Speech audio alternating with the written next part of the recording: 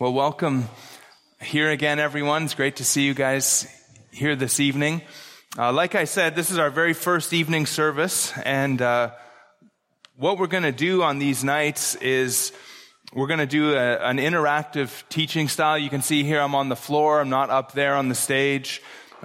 This is kind of a two-way conversation teaching. This is kind of one of my favorite styles of teaching. And what I'll do is I kind of have somewhere I want to go. I have a kind of a pathway, a plan of what I'm going to teach through, but I want to ask questions, and then you can ask questions as well. And so this gives you an opportunity to kind of interact with the teaching. It also gives you an opportunity to be a part of the teaching because you can contribute to what's going on here. And so you can ask questions and I can then see if you're understanding what I'm teaching, and then also you can contribute as I'm asking questions, and yet I'm still kind of leading the way. So hopefully that makes sense and we kind of get the hang of it. When you say something to me, I'm going to try to repeat it so that we can all hear it, because sometimes we might have some trouble with that. But we'll see how this goes. And what I want to do as we at least start this series, there's all kinds of things that I want to teach on eventually. But as we get started here, what I want to do is teach on 6 things that make our church distinct. These are 6 foundational beliefs that drive everything that we do as a local church. And so I want to kind of start with these 6 things. We can call them core convictions. I think at some points I'm calling them kind of foundational beliefs. But the core convictions, foundational beliefs, that's kind of what we want to start with. And what I'd like to do now, and I wasn't expecting visitors from other churches necessarily here, but welcome, I'm glad you're here. But what I wanted to just do is start off by asking, we've been together 6-7 months now. What are some things maybe that you've noticed about our church, maybe that's different than the way that other churches that you've been a part of in the past have done things? So go ahead. I just want a list of, just things. What have you noticed? What would you guess are foundational truths about our church?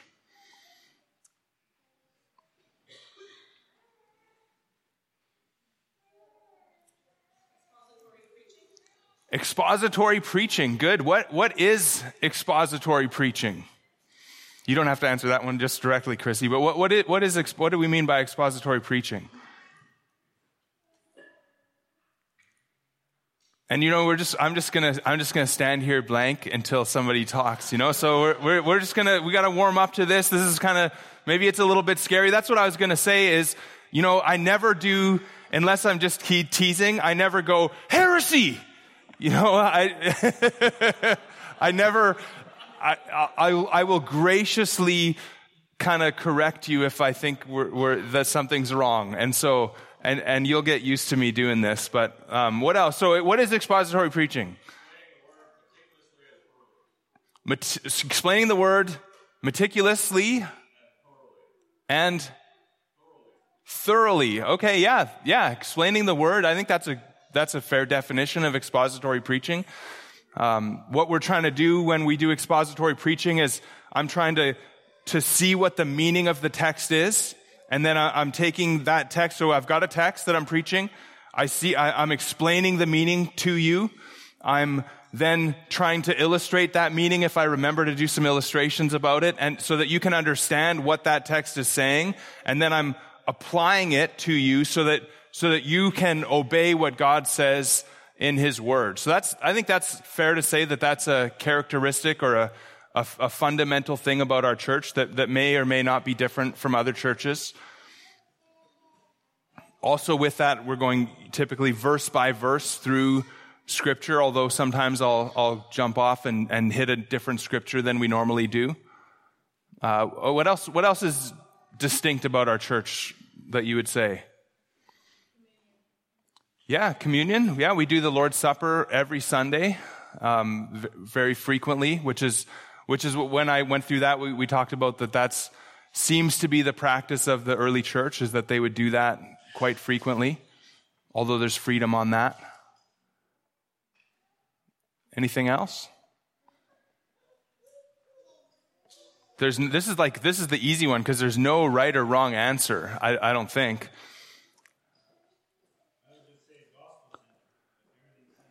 Gospel-centered, yeah. We really do try to make sure that everything is gospel-centered, and actually that's going to tie directly into the third foundational belief about our church, is that what I'm going to call a biblical view of man, that because we understand that man is sinful and that man is depraved and that man's only hope is through the salvation that's in Jesus Christ, everything we do as a local church wants to be focused on that because we understand what man really needs. And actually, even what we're going to talk about tonight is really ultimately what man really needs. And that is a high view of God. So let me give you the things that I've kind of come up with for what distinguishes us, what makes us maybe different from other churches that you've been a part of, and the 6 things that we're going to cover in the first 6 Sunday evening services. And the first one is, and that's what we're going to do tonight, is a high view of God. I hope that this really characterizes us as a local church, is that we have a really high view of God, and I'll talk about what we mean by that as we kind of go on tonight. The second one kind of comes on that expository preaching thing, and that's a sufficient view of Scripture. And so we believe a lot of things about Scripture. We believe that it's authoritative. We believe that it's inspired by God, and therefore it's inerrant and infallible. And these are the kinds of things that I'll define in the second section. We also believe that it's sufficient. That is, that what God has given us in His Word is everything that we need for life and godliness. It's everything that we need to teach us how to live in a way that honors and glorifies God. And so we don't need to go to other sources, other streams, other places. We don't need any worldly wisdom added to that. What we really need is the gospel, and then as God works through His Word, He sanctifies us and makes us holy. So a high view of God, a sufficient view of Scripture. Then the third one I already mentioned, a biblical view of man. The depravity of man and the gospel then really is a central foundational thing about our church. Another thing, the fourth one that we're going to look at, is what I called here a robust view of the church. I don't know if that's the word I'll use eventually, but we got to understand what the church is, right? If we're going to have some foundational beliefs about the church, one of those better be what the church actually is, what we're supposed to do. And so we'll talk about that. A strong view of church leadership. We'll talk about church leadership and government and the structure of our church. That's something that might be unique. And then finally, we'll talk about a clear view of doctrine. And we might even from there go and go into some of the things that are in our statement of faith and kind of go through those things. But those are the 6 things that I think really characterize our church, core convictions that we are absolutely committed to. Now, there might be other more particular things, like expository preaching's not on there, but I think everything that we do as a local church can fit in within those 6 things. So those are the foundations that our church sits on. Now, as we think about what distinguishes us as a true church, or as a local church, what distinguishes us as a local church, does anybody know the marks of a true church? Kind of the historical things that mark a true biblical church?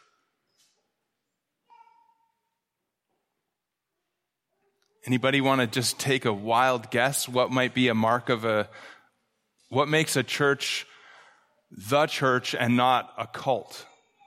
Maybe is another way to ask that.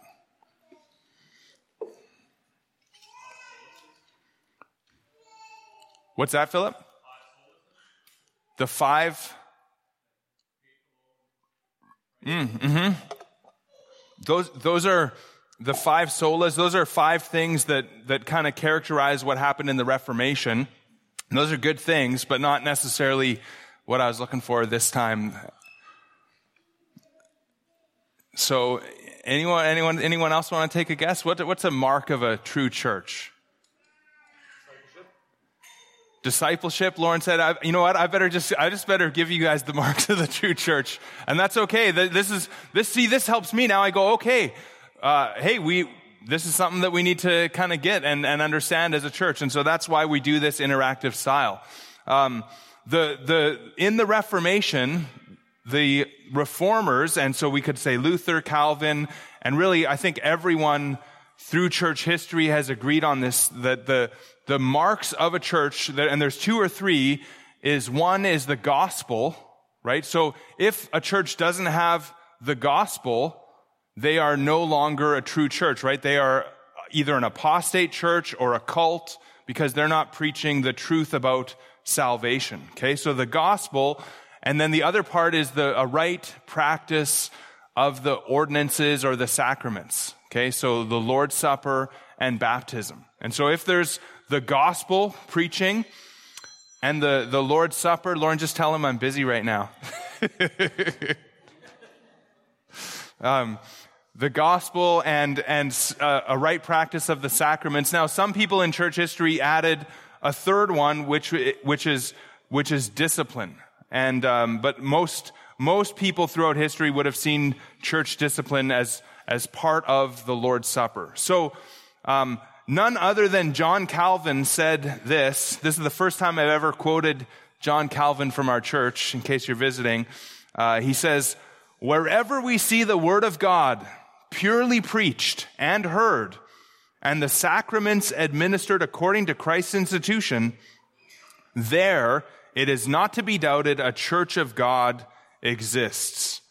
And then he says, a little bit later on, he says, "If it has the ministry of the word and honors it, if it has the administration of the sacraments, it deserves without a doubt to be held and considered a church." So the gospel and the Lord's Supper and baptism, those are the marks of a church. So where the word of God is purely preached and where the word of God is obeyed, I would argue that those 6 things that I just said, right? A high view of God. What did I have there? A high view of God, a sufficient view of Scripture, a biblical view of man, a proper view of the church, a strong view of Christian leadership and church leadership, and an understanding of sound doctrine. Those things will follow if the word of God is purely preached. And so those are the historical marks of a church. And then we have these 6 things that are really going to characterize what we do as a local church. And these things are going to be part of what we call our philosophy of ministry. And really this whole class that we're doing, this whole time that we're doing, is because for Grace Advance, I had to do a philosophy of ministry. I had to write a philosophy of ministry. And a philosophy of ministry is a document that describes what we do and why we do it.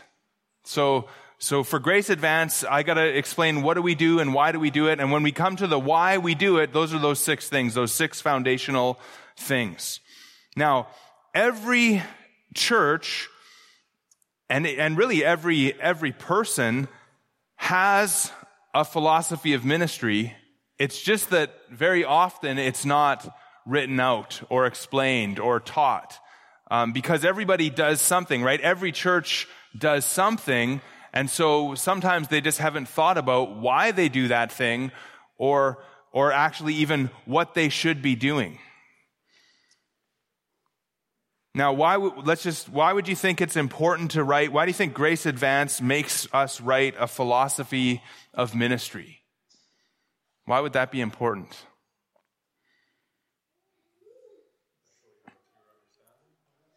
Yeah, Pete says to show that we have a clear understanding. Yeah, I think that's part of it. Anything else? Why is this going to be helpful for us as a local church? To really clearly teach and write out what we do and why we do it.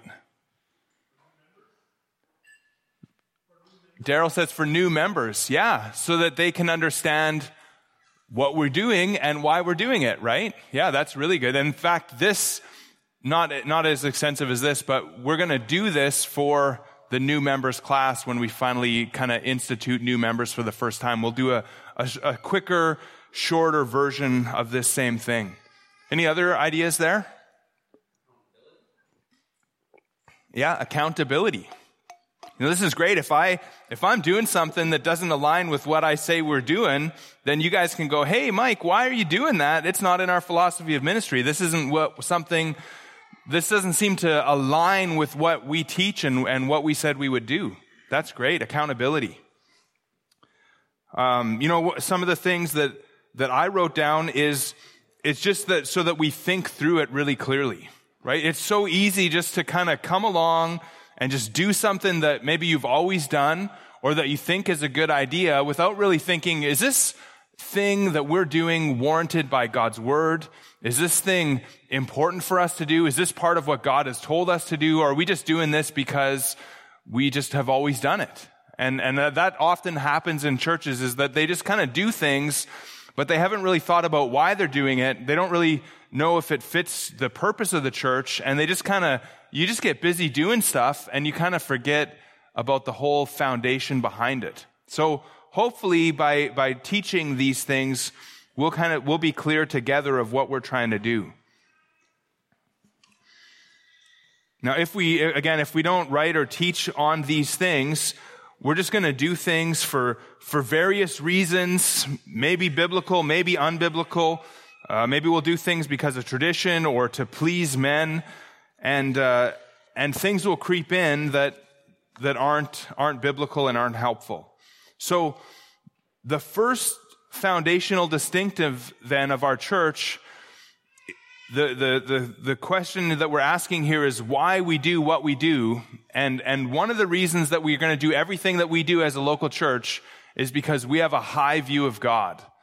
So everything that we do as a local church should be obvious that it flows out of this, that we have a high view of God. Now in men's ministry, Wednesday morning, 6:30, here's a little advertisement for men's ministry. If you haven't been with us for our men's ministry, 6:30 in the morning, every Wednesday morning, we're talking about the attributes of God and kind of studying that. It's been a good study. It's been helpful for me. But so the men should have an answer here as we kind of think about this. As we've been studying this, what attribute or maybe two attributes has really impacted you in our study of God? So if you've been part of men's ministry, we've been looking at the attributes. Any attribute in particular that really stood out to you or was helpful in your life for some reason? And if you have not been part of our men's ministry, you could just tell me an attribute that's been an encouragement to you lately. So go ahead.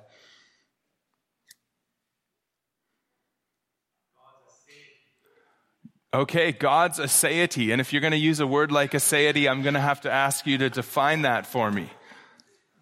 What is that, Phil?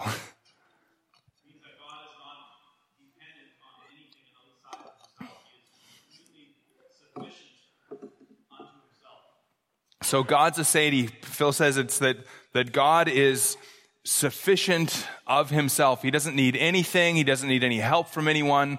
Why has that been impactful for you, Phil? Probably in doing exactly what you mentioned, first of all, and giving me a higher view of God. A higher view of God. Realizing that he doesn't actually need me. I need him. Yeah, God does not need Phil. God needs nobody. He is sufficient in and of himself. And so we don't really contribute anything to him because he has everything. Everything actually comes from him to start with. And so that's a great attribute of God, that he is sufficient. The easier word on that one is that he is self-sufficient. Great. Anyone else, an attribute of God that's impacted you in our study, or one that's impacted you that's not in our study for the ladies?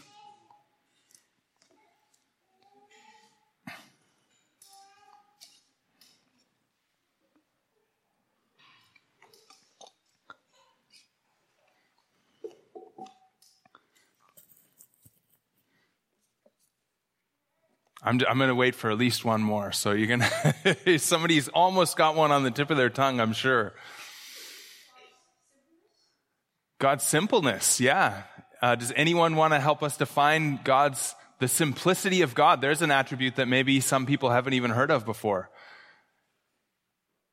It sounds contradictory to a high view of God to say that God is simple, but what that means is that God isn't made up of parts, that God just is. And that's kind of tied to his aseity as well. God is, and so he is righteous, he is holy, he is power.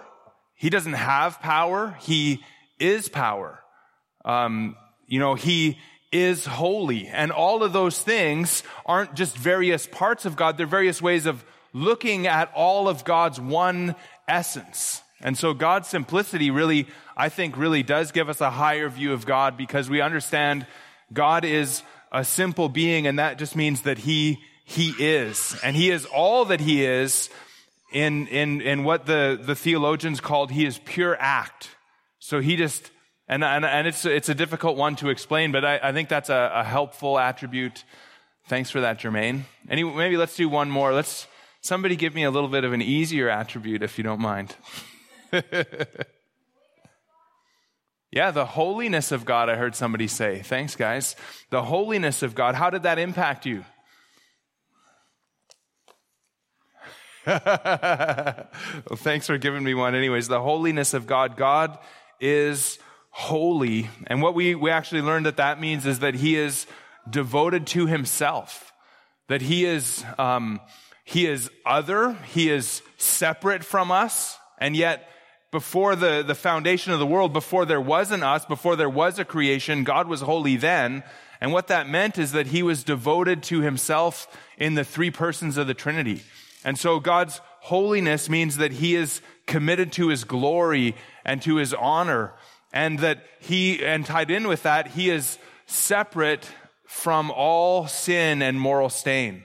That he not only is utterly righteous in and of himself, but also that he abhors, he hates any unrighteousness, anything that is unlike himself. And so these are attributes of God, and I think these are really important as we start to think about who God is and having a high view of God.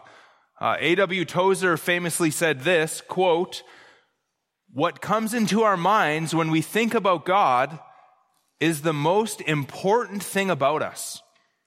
Worship is pure or base, as the worshiper entertains high or low thoughts of God.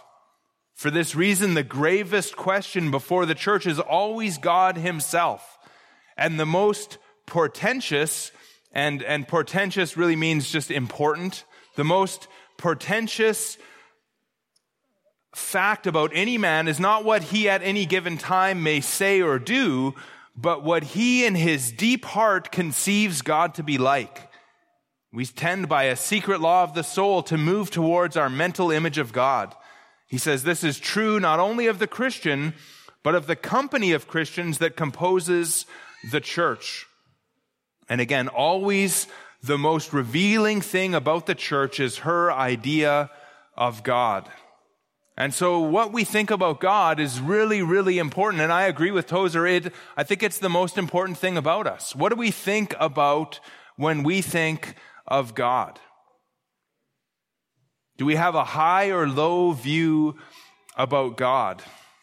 And so we want to ask ourselves this evening, what does the Bible say about God? And we'll look at some scriptures now. Let's start, and I don't know if you want to turn or if you just want to let me go there, but Psalm 145 and verse 3. We're going to look at some scriptures that just kind of begin to give us a bit of an understanding of who our God is. Psalm 145 verse 3, "Great is the Lord and greatly to be praised. His greatness is unsearchable. One generation shall commend your works to another and shall declare your mighty acts.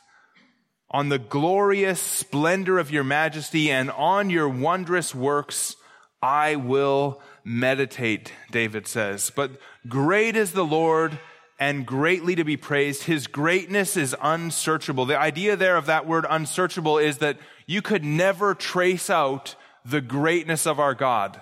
You could spend your entire life, you can spend infinity forever searching out the greatness of God and looking for how great is this God, and you will never come to the end of his greatness in that search. That's really an amazing thing about God.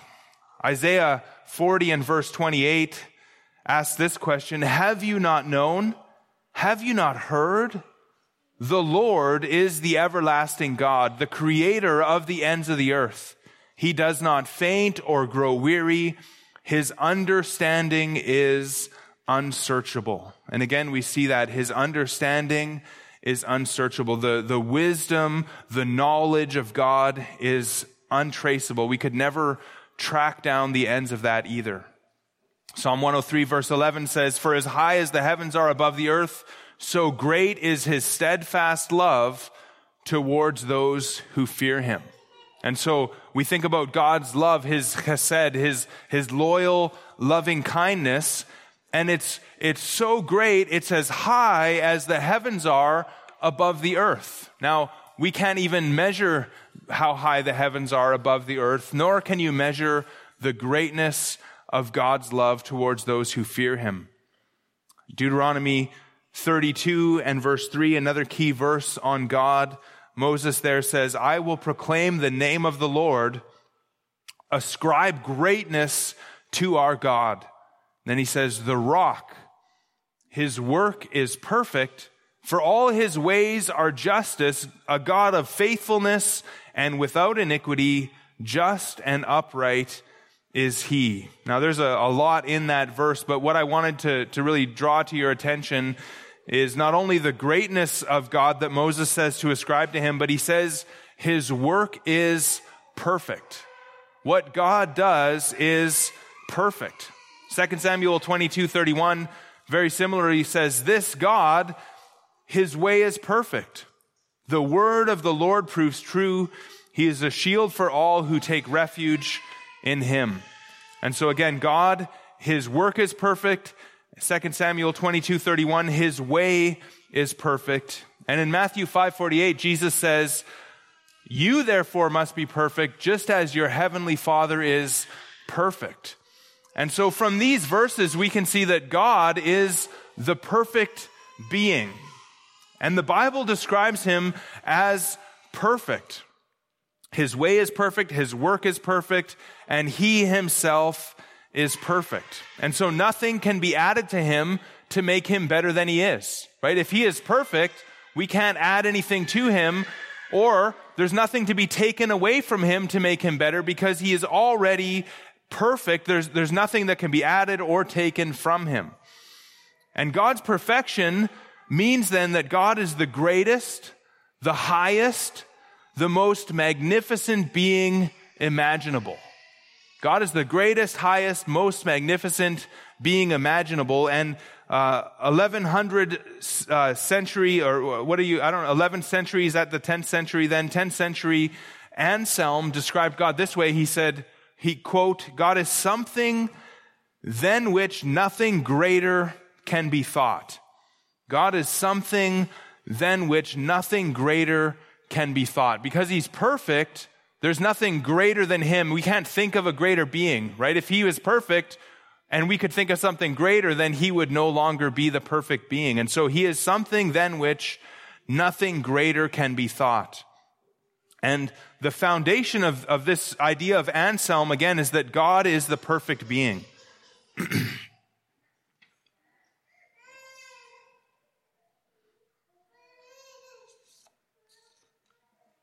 I think this is from Herman Bavinck, but some of this might be from I'm not sure where I got this, if this is from Herman Bavinck or if this is me.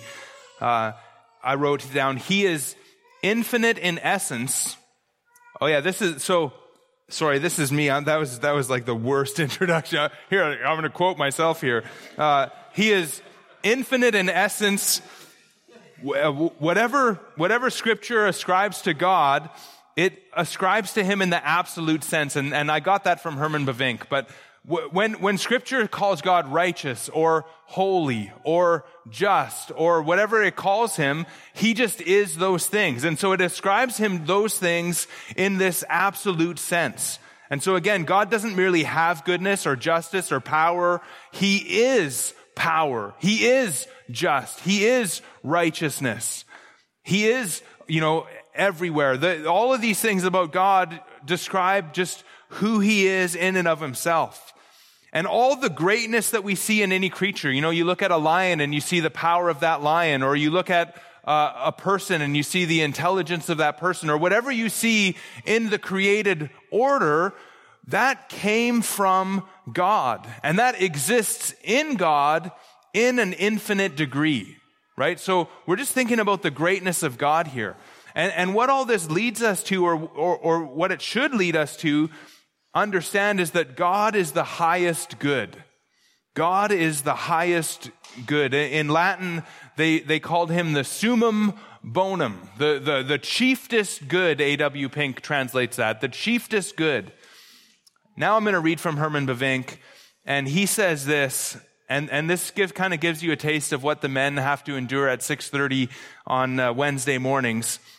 But just try to listen to Herman Bavinck here explain the goodness of God. He says, quote, "According to Scripture, God is the sum total of all perfections." And in brackets he says that is, God is metaphysical goodness. God is goodness.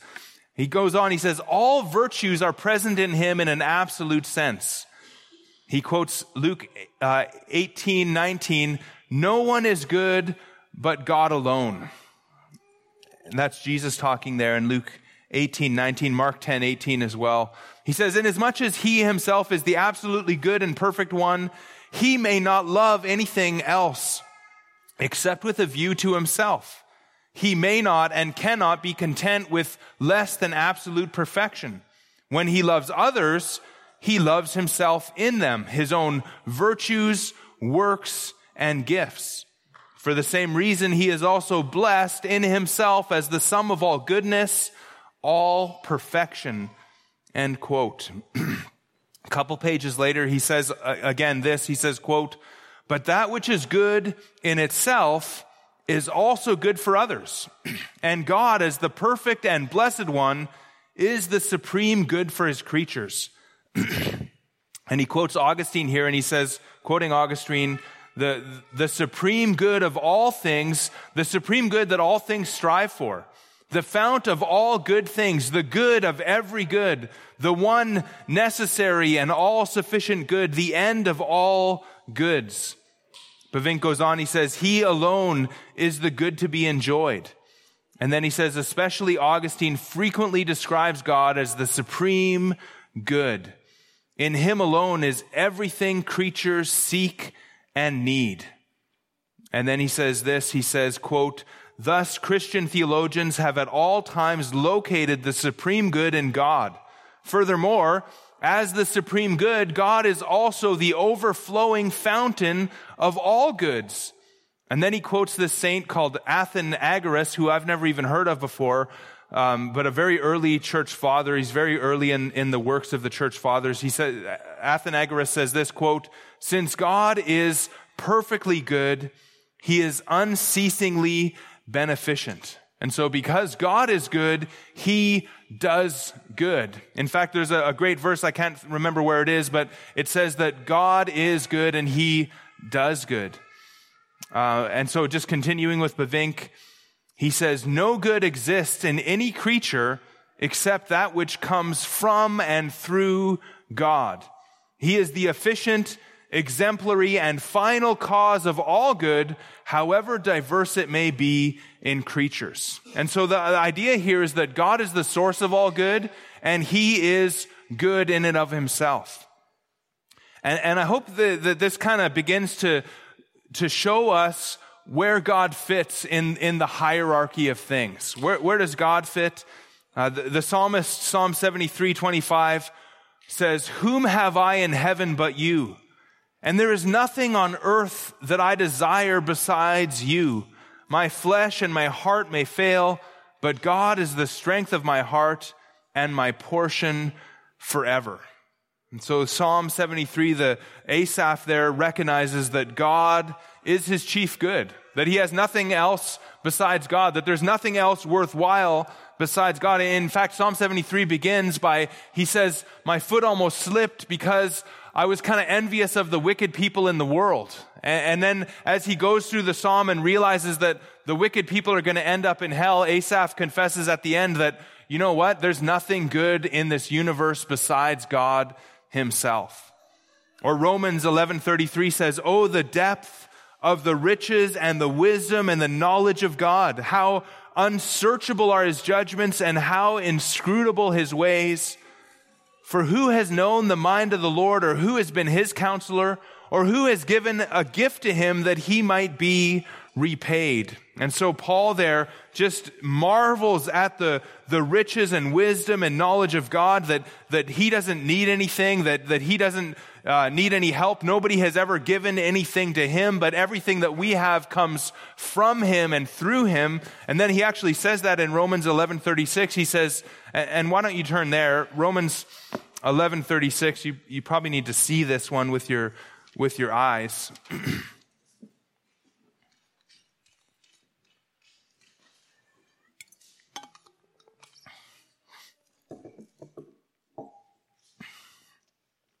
Paul says there, "For from him and through him and to him are all things.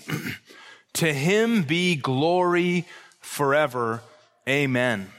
And so we see those prepositions there, from him, through him, and to him. And what we can draw from this is that God is the source of all things, or the cause of all things. All things come from him. God is the agent or the means of all things. Everything is through him, right? We don't have anything that comes to us except that it comes to us through this God. And then all things are to him, and the idea of that preposition to is that all things, he is the purpose of all things, or he is the end of all things. And so really God is the source of all things. He's the agent of all things. He's the end of all things. All things are about and for and to him. He's everything. God is everything. And God, knowing these things about himself, knowing all things perfectly, right? He has this perfect knowledge. He perfectly knows everything that there is in this universe. He perfectly knows everything about himself. And because of that, he then knows that he himself is the greatest good. And he knows that all other things are good because of his goodness. And so I wrote in our philosophy of ministry statement, I wrote that God himself recognizes the truth about himself and does all that he does with a view to himself. God cannot be content with less than perfection, and no creature is perfect in the absolute sense. Therefore, God puts his own glory first in everything he does. There is nothing higher for God to set his affections on than himself. And by aiming at his own glory in all that he does, God then leads us to the greatest possible good for the creature, for us. When God reveals his glory to us, we are pointed to the greatest possible object of our worship. And then I say it's all about God. This is what I mean when I say a high view of God, that it's really all about him. Everything belongs to God. Everything is from him and for him. And so Grace Bible Fellowship, we belong to the Lord. Grace Bible Fellowship exists because of him, and we exist for him. We exist for the glory of God, and really everything in the universe exists for the glory of God. Now, what I want to kind of do with the time that we have left is just to kind of dig into this a little bit, because often we can say something like that, like everything is for the glory of God, or we're going to do something to glorify God. But what I want to do with the rest of our time tonight is just dig into what does that mean? So let me just ask a question again, back to the little bit interactive. What is the glory of God? Does anybody want to answer that? What is the glory? Have you ever used that word? You know that you're going to do something to glorify God? Give me at least hands up. Has anyone ever said they're going to glorify God or something along those lines? Lauren did. How many people believe in honesty in church? Only a couple. We're still working on that. Hey, I got that from one of my seminary professors. Everyone, honesty in church, anyone? Come on now. Okay, we're getting there. That's good. So, anyone ever use that phraseology, the glory of God? Okay, that's getting better. Thank you very much. See, it's going to take a while for us to warm up to these kind of nights, but this is good. So, anyone want to take a guess? What does it mean? I think it's easier to say what is the glory of God than to say what it means to glorify Him. But what is the glory of God?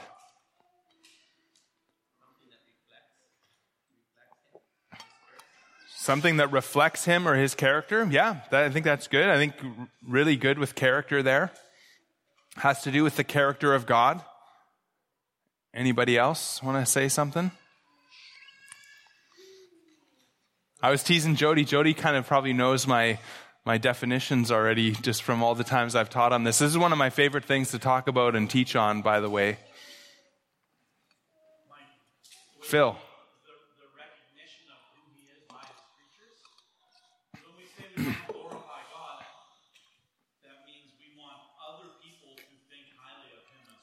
Okay, Phil says when we say we want to glorify God, we want other people to think highly of Him as well. I think that's I think that's true.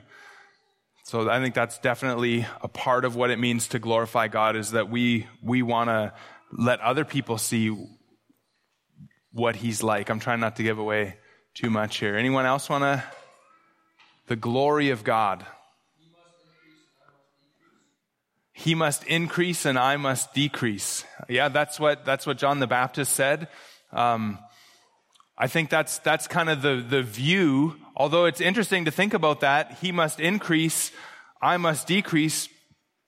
Well, if God is the perfect being, then there can be no increase, right? Now, John the Baptist I'm not correcting John the Baptist's theology there, because that's the way that we use that word, right? We want Him to be seen for who He is.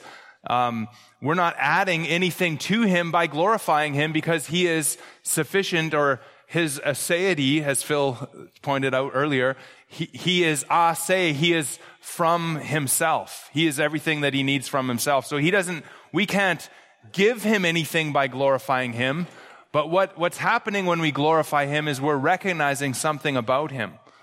And so,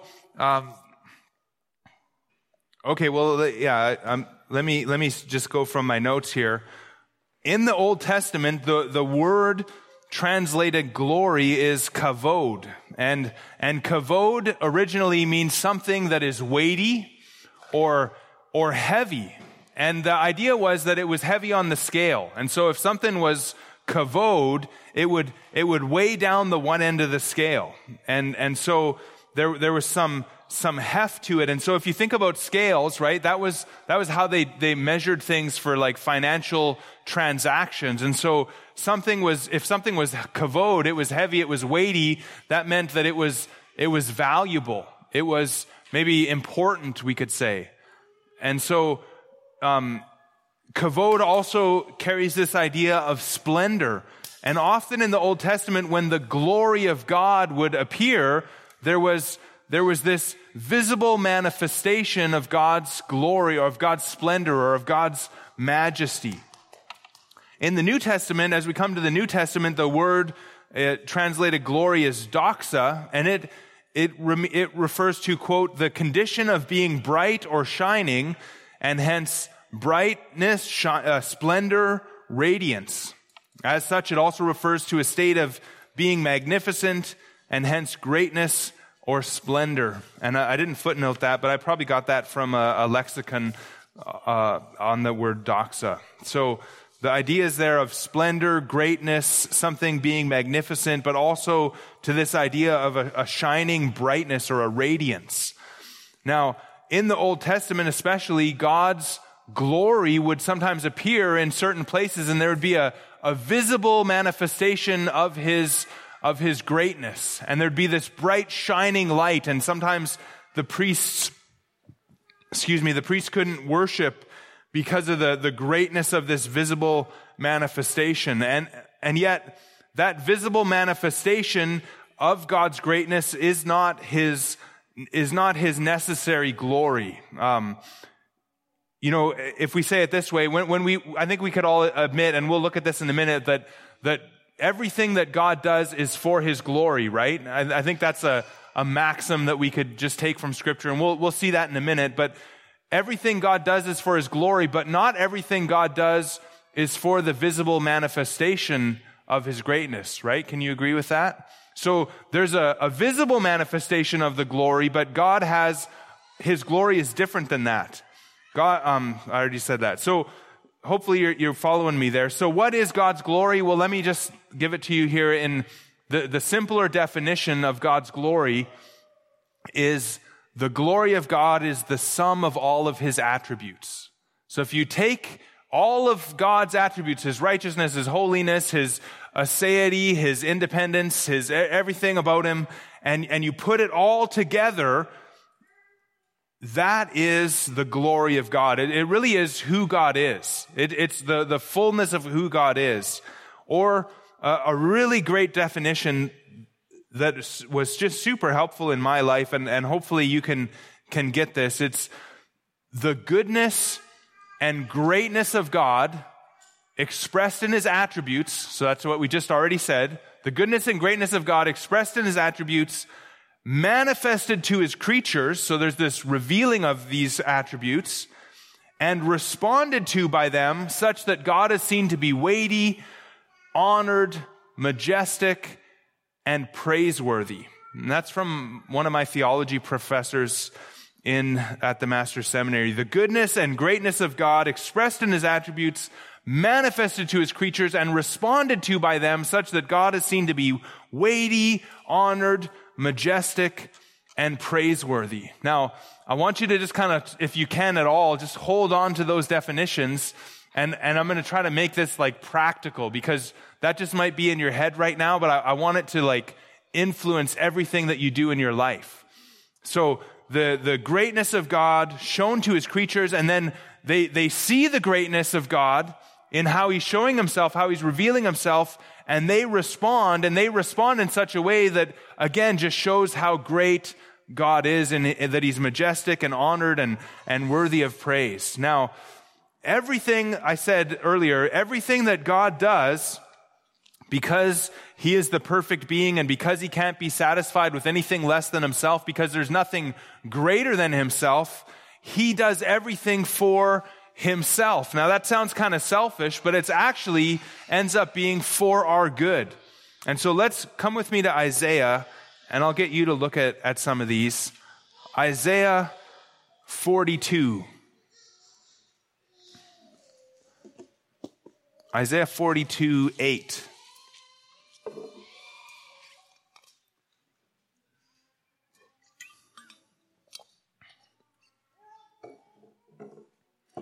Isaiah 42:8, I am the Lord, I am Yahweh. That is my name. My glory I give to no other, nor my praise to carved idols. Now notice in that verse there's Yahweh, that's who God is, that's his covenant name. He says, that is my name. My glory I give to no other, nor my praise to carved images. And I just want you to note name, praise, and glory in that verse. Now Isaiah 48 and verse 9, let's go there. Isaiah 48:9. And there's lots of these kind of verses throughout Isaiah, but this is a great one here. Isaiah 48:9.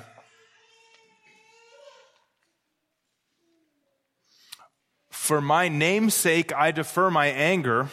For the sake of my praise I restrain it for you, that I may not cut you off. Behold, I have refined you, but not as silver. I have tried you in the furnace of affliction. For my own sake I do it. For how should my name be profaned? My glory I will not give to another. Now, I'm going to just ask you some easy questions to kind of draw some of these things out from the text here. But in verse 9, why did God defer his anger? Easy question for somebody. Just look at verse 9. Why did God defer his anger?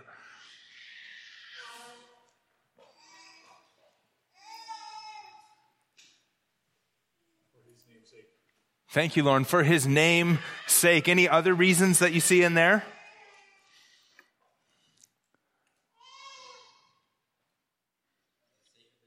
For the sake of his praise. Okay, so God is angry with Israel, but he is deferring or restraining. Does somebody have the New American Standard? Anyone?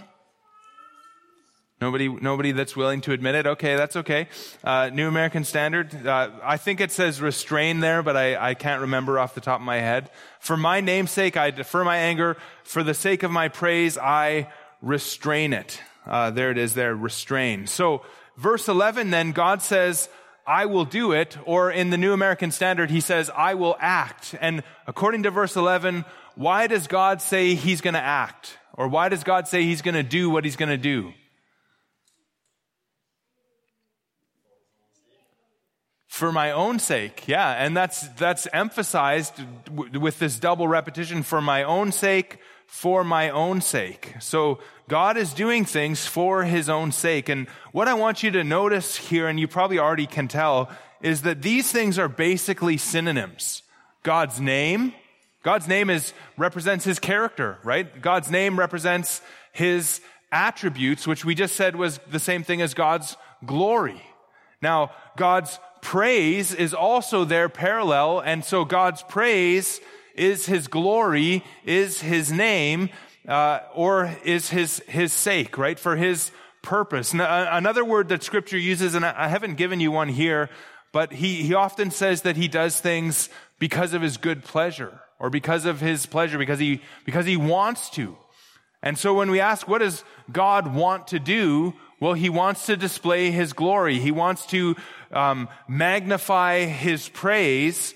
He does things for the sake of his name, which is, again, another way just to say that he does things to manifest his attributes and who he is. And so those are synonyms, his praise, his name, and his glory. Let's go to the Psalms then, and let's go to Psalm 79 and verse 9. Psalm 79, 9. We see the same thing again.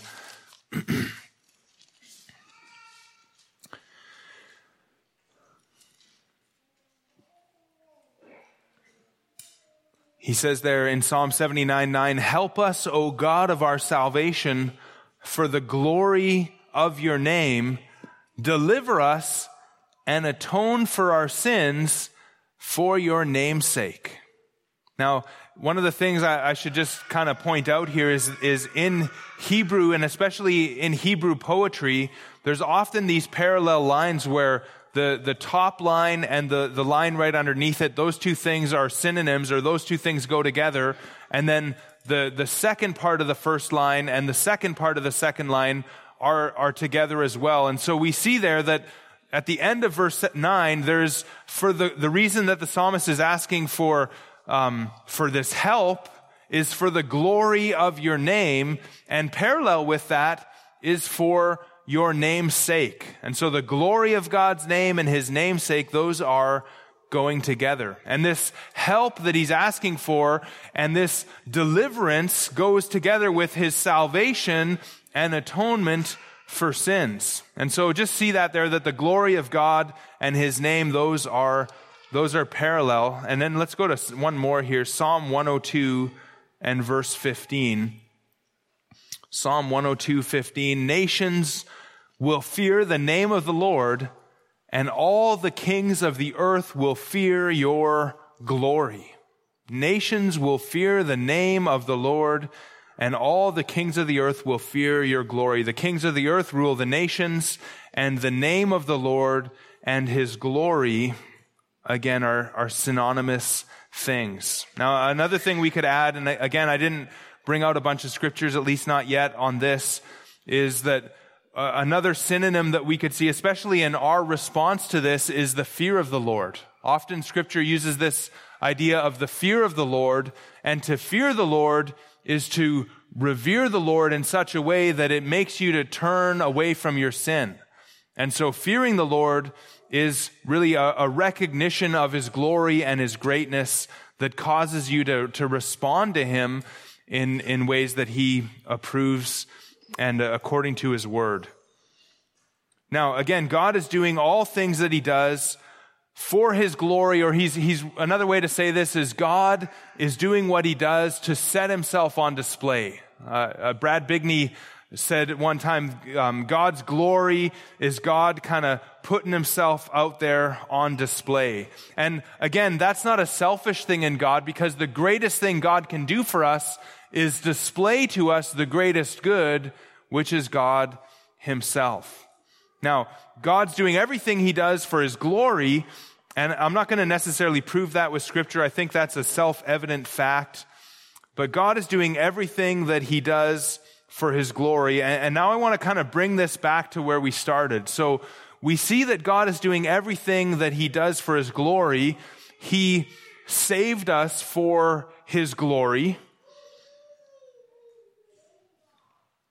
And when God saves us for his glory, we receive all kinds of good benefits. And what happens then, or what can happen, is that we can lose sight of the fact that it's actually all about God, right? Because we are so blessed by the forgiveness of our sins and by the mercy that God has shown us, that we can forget that it's actually all about God and not about us. Now, in the end, it really is a benefit for us, but fundamentally, everything that God is doing is not for us, it's for him and for his glory. And so we can make ourselves the end or the center of everything instead of God. But we, as a local church, we're committed, and our foundational belief is that we have a high view of God. And we are called to glorify God with our lives. Now, where would you go in Scripture, and I have lots of them, but where would you go in Scripture to show that we are to glorify God with our lives? Anyone? Go ahead. What's the first Scripture that comes to mind when you think about we're called to live for the glory of God? Colossians 3:18. I was thinking 17. Why don't you tell me what 18 is? Oh, let's go there. That's a great one. Thanks, John. Colossians, while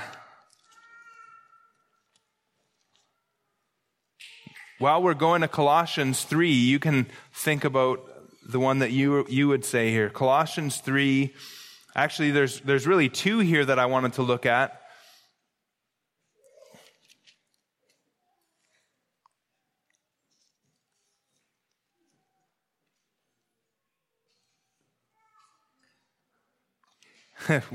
Colossians 3:18, wives, submit to your husbands as is fitting. John, you just had to get that in here, didn't you? Yeah, that's right. Thank you. John was just testing me to see if that's great. You know, if I was funnier, I could have really done something with that, but, okay, Colossians 3:17, whatever you do in word or deed, do everything in the name of the Lord Jesus, giving thanks to God the Father through him. So everything that you do and I do, we're to do in the name of the Lord Jesus. Now, we just saw that name is the same as his doing it for his glory, right? So we're to do it in the name of Jesus. That is, we're to do it for his sake or for his praise, that people might see how great and awesome our Savior is. And we're to do it with this attitude of thanksgiving as well, giving thanks through him to God the Father. So that's really, really great. Colossians 3:25 is another very similar verse. No, that is not right. So he who does wrong will receive the consequences of the wrong he has done. That is not the verse I was thinking.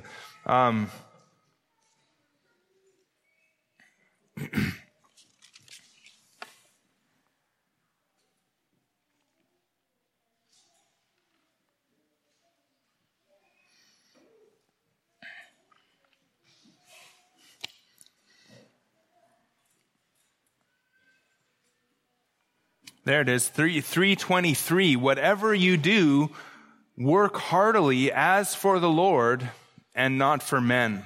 Whatever you do, do heartily as for the Lord and not for men. There's another kind of a way to say that we're to do whatever we do for the Lord. Now, the context there is in our work, but again, whatever we do is to be done for his sake. Where else would you go to show that we are, as Christians, called to live for the glory of God? 1 Corinthians 10:31 is a great one, and has the word glory in it. I have it here in my notes. Whether then you eat or drink or whatever you do all to the glory of God. So even something as simple as eating or drinking, we're to do that for the glory of God. Anyone else? Where else would you go? Matthew 5:16.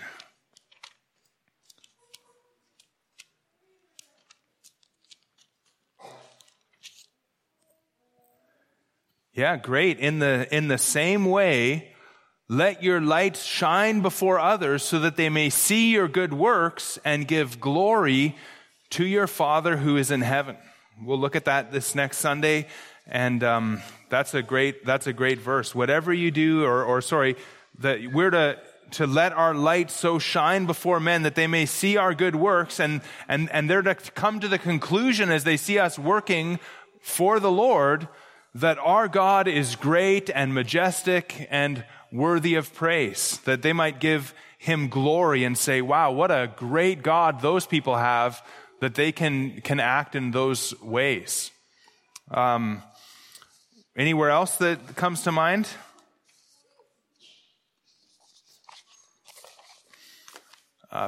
If Ecclesiastes 12 is one that came to my mind, that we're to fear God and keep his commandments, I think that ultimately points to the same reality.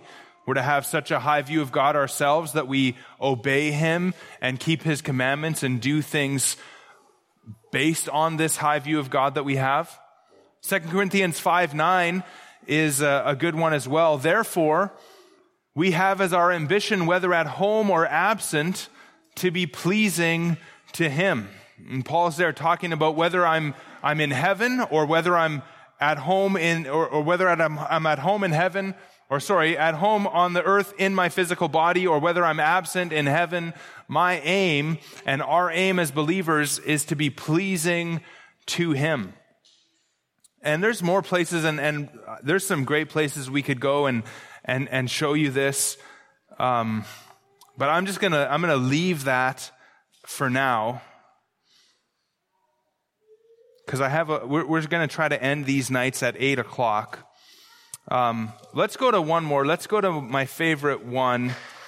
Let's go to 2 Corinthians chapter 5. We'll do my favorite two in 2 Corinthians.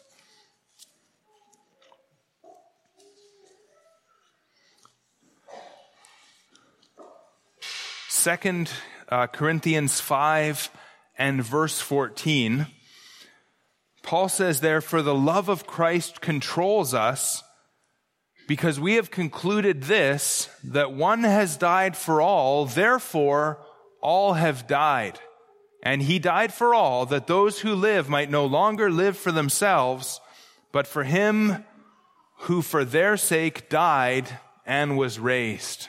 And what we see in that verse is that Christ died for us so that we might no longer live for ourselves, but live for him, the one who died for us and rose again on our behalf. And so the love of Christ in Paul's ministry, that's what he's talking about here. In his ministry and all the trials that he faces in his ministry, he has come to this conclusion that since Christ died for him and Christ died for believers, then therefore, because of that, that means that we have all died, and we really died to ourselves so that we would no longer live for ourselves, but for him who died and rose again on their behalf. And so that is what Paul concludes about the gospel, that because of the gospel, because of what Christ has done, the response, and in fact, it's a guaranteed response, therefore all died, he says.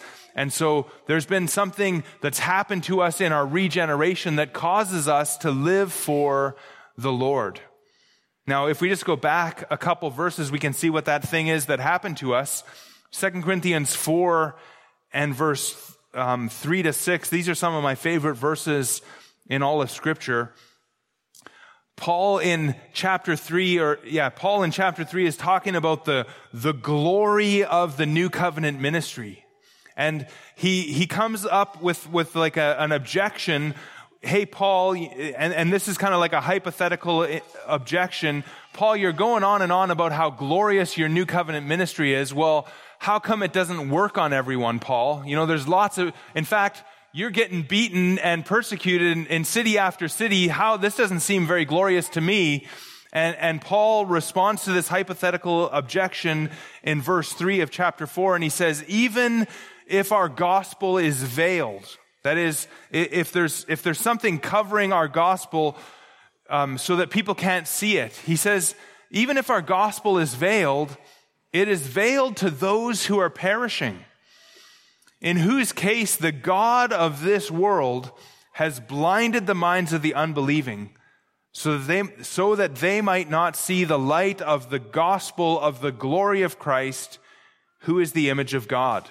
So if I'm preaching this glorious gospel and there's certain people out there who can't see it, Paul says they're from this category that he calls those who are perishing. And in the case of those who are perishing, the devil, the God of this world, the small g God of this world, has blinded their minds. And they're not seeing something. There's a veil over their eyes. And what is that veil? Or what is it that they don't see? Well, look at the end of verse 4. They don't see the light of the gospel of the glory of Christ, who is the image of God. And just to make that real simple for you, they're not seeing the glory of Jesus Christ, right? These lost people who the God of this world has blinded their minds, they're not seeing the glory of Christ. And Paul says in verse 5 then, for we do not preach ourselves, but Christ Jesus as Lord, and ourselves as your bondservants for Jesus' sake. For God, who said, light shall shine out of darkness, is the one who has shown in our hearts to give the light of the knowledge of the glory of God in the face of Christ. Now, what's happening here in verse 6 is that Paul is kind of saying, I'm not in this group from verse 3 of those who are perishing.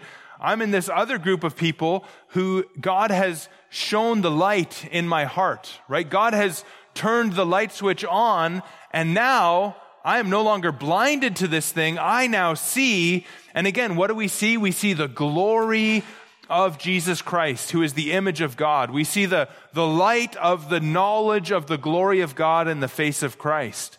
And so the difference here between a believer and an unbeliever is what they see in Jesus Christ. And then look what happens then when there's been this transformation, when the light turns on.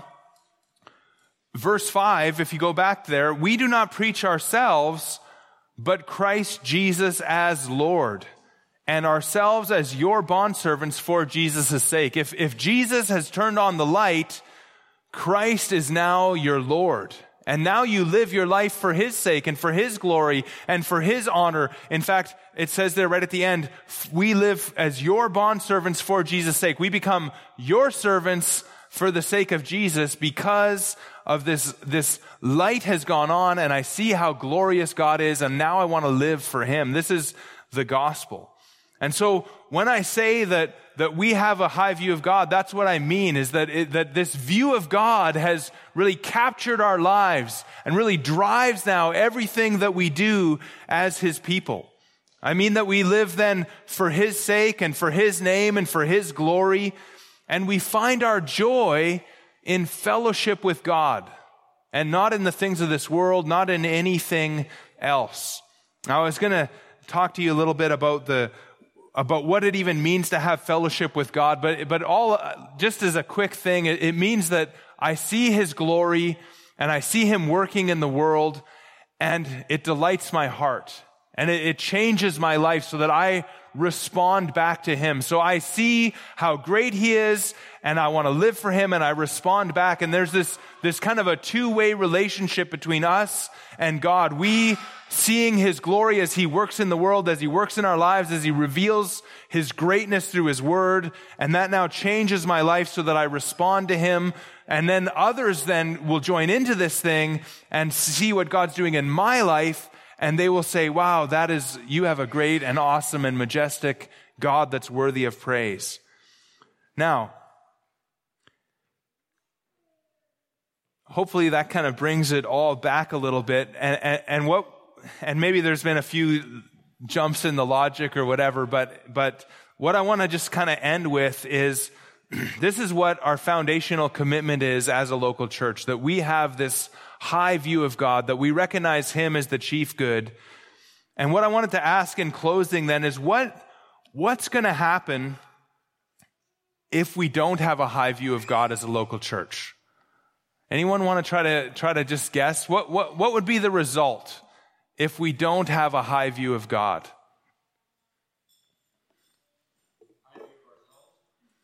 A high view of ourselves. That's exactly right, Philip. If something's got to fill that void, right? If we don't have a high view of God, and if we don't do everything that we do for Him, then some other reason has to come in of why we do everything that we do.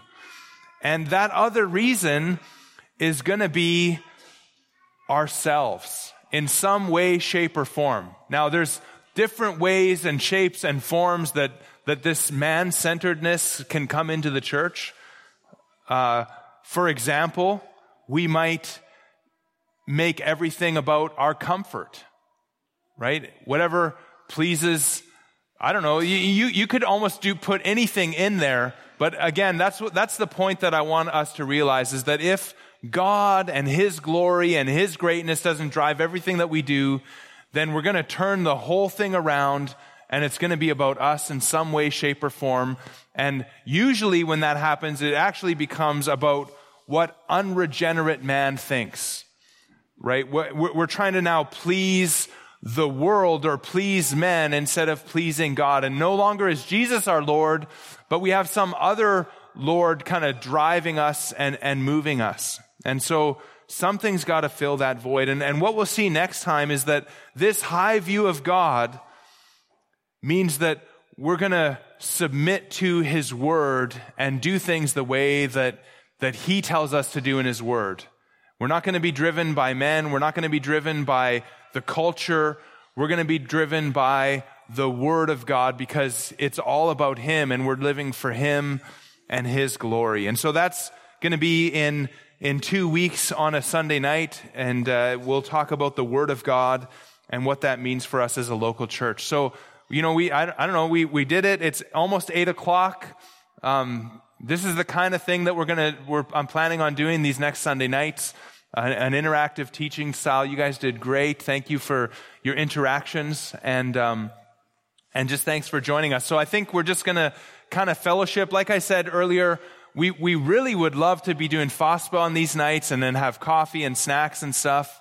But we're at least in this thing, we're submitting to the government here. We're not having FOSPA or snacks, and so you're going to have to, I guess, go home for your FOSPA and snacks. But we'll be here for a while and just fellowship. And so, let's just close in prayer. Father, we just thank You for this time. We thank You for Your word that shows us who You are, for all Your attributes. We thank You that You are the summum bonum, the chief good, that You are our chiefest good, that all good comes from You. And we just praise You. We can't praise You enough. You are so great and so awesome. And we pray for ourselves as a local church that we would do everything for Your glory, and that we would conform our lives to You and Your glory, because You are worthy of our lives, of our praise. You are the greatest and highest and most exalted being imaginable. And we are so thankful for Jesus Christ and that You, through Your Son, have brought us into fellowship with You, that You have brought us to Yourself, that we might know You. What a privilege and what a blessing. We pray that You would bless us as we go from here. We pray that You'd watch over us this week in all we do. We pray in Jesus' name, amen.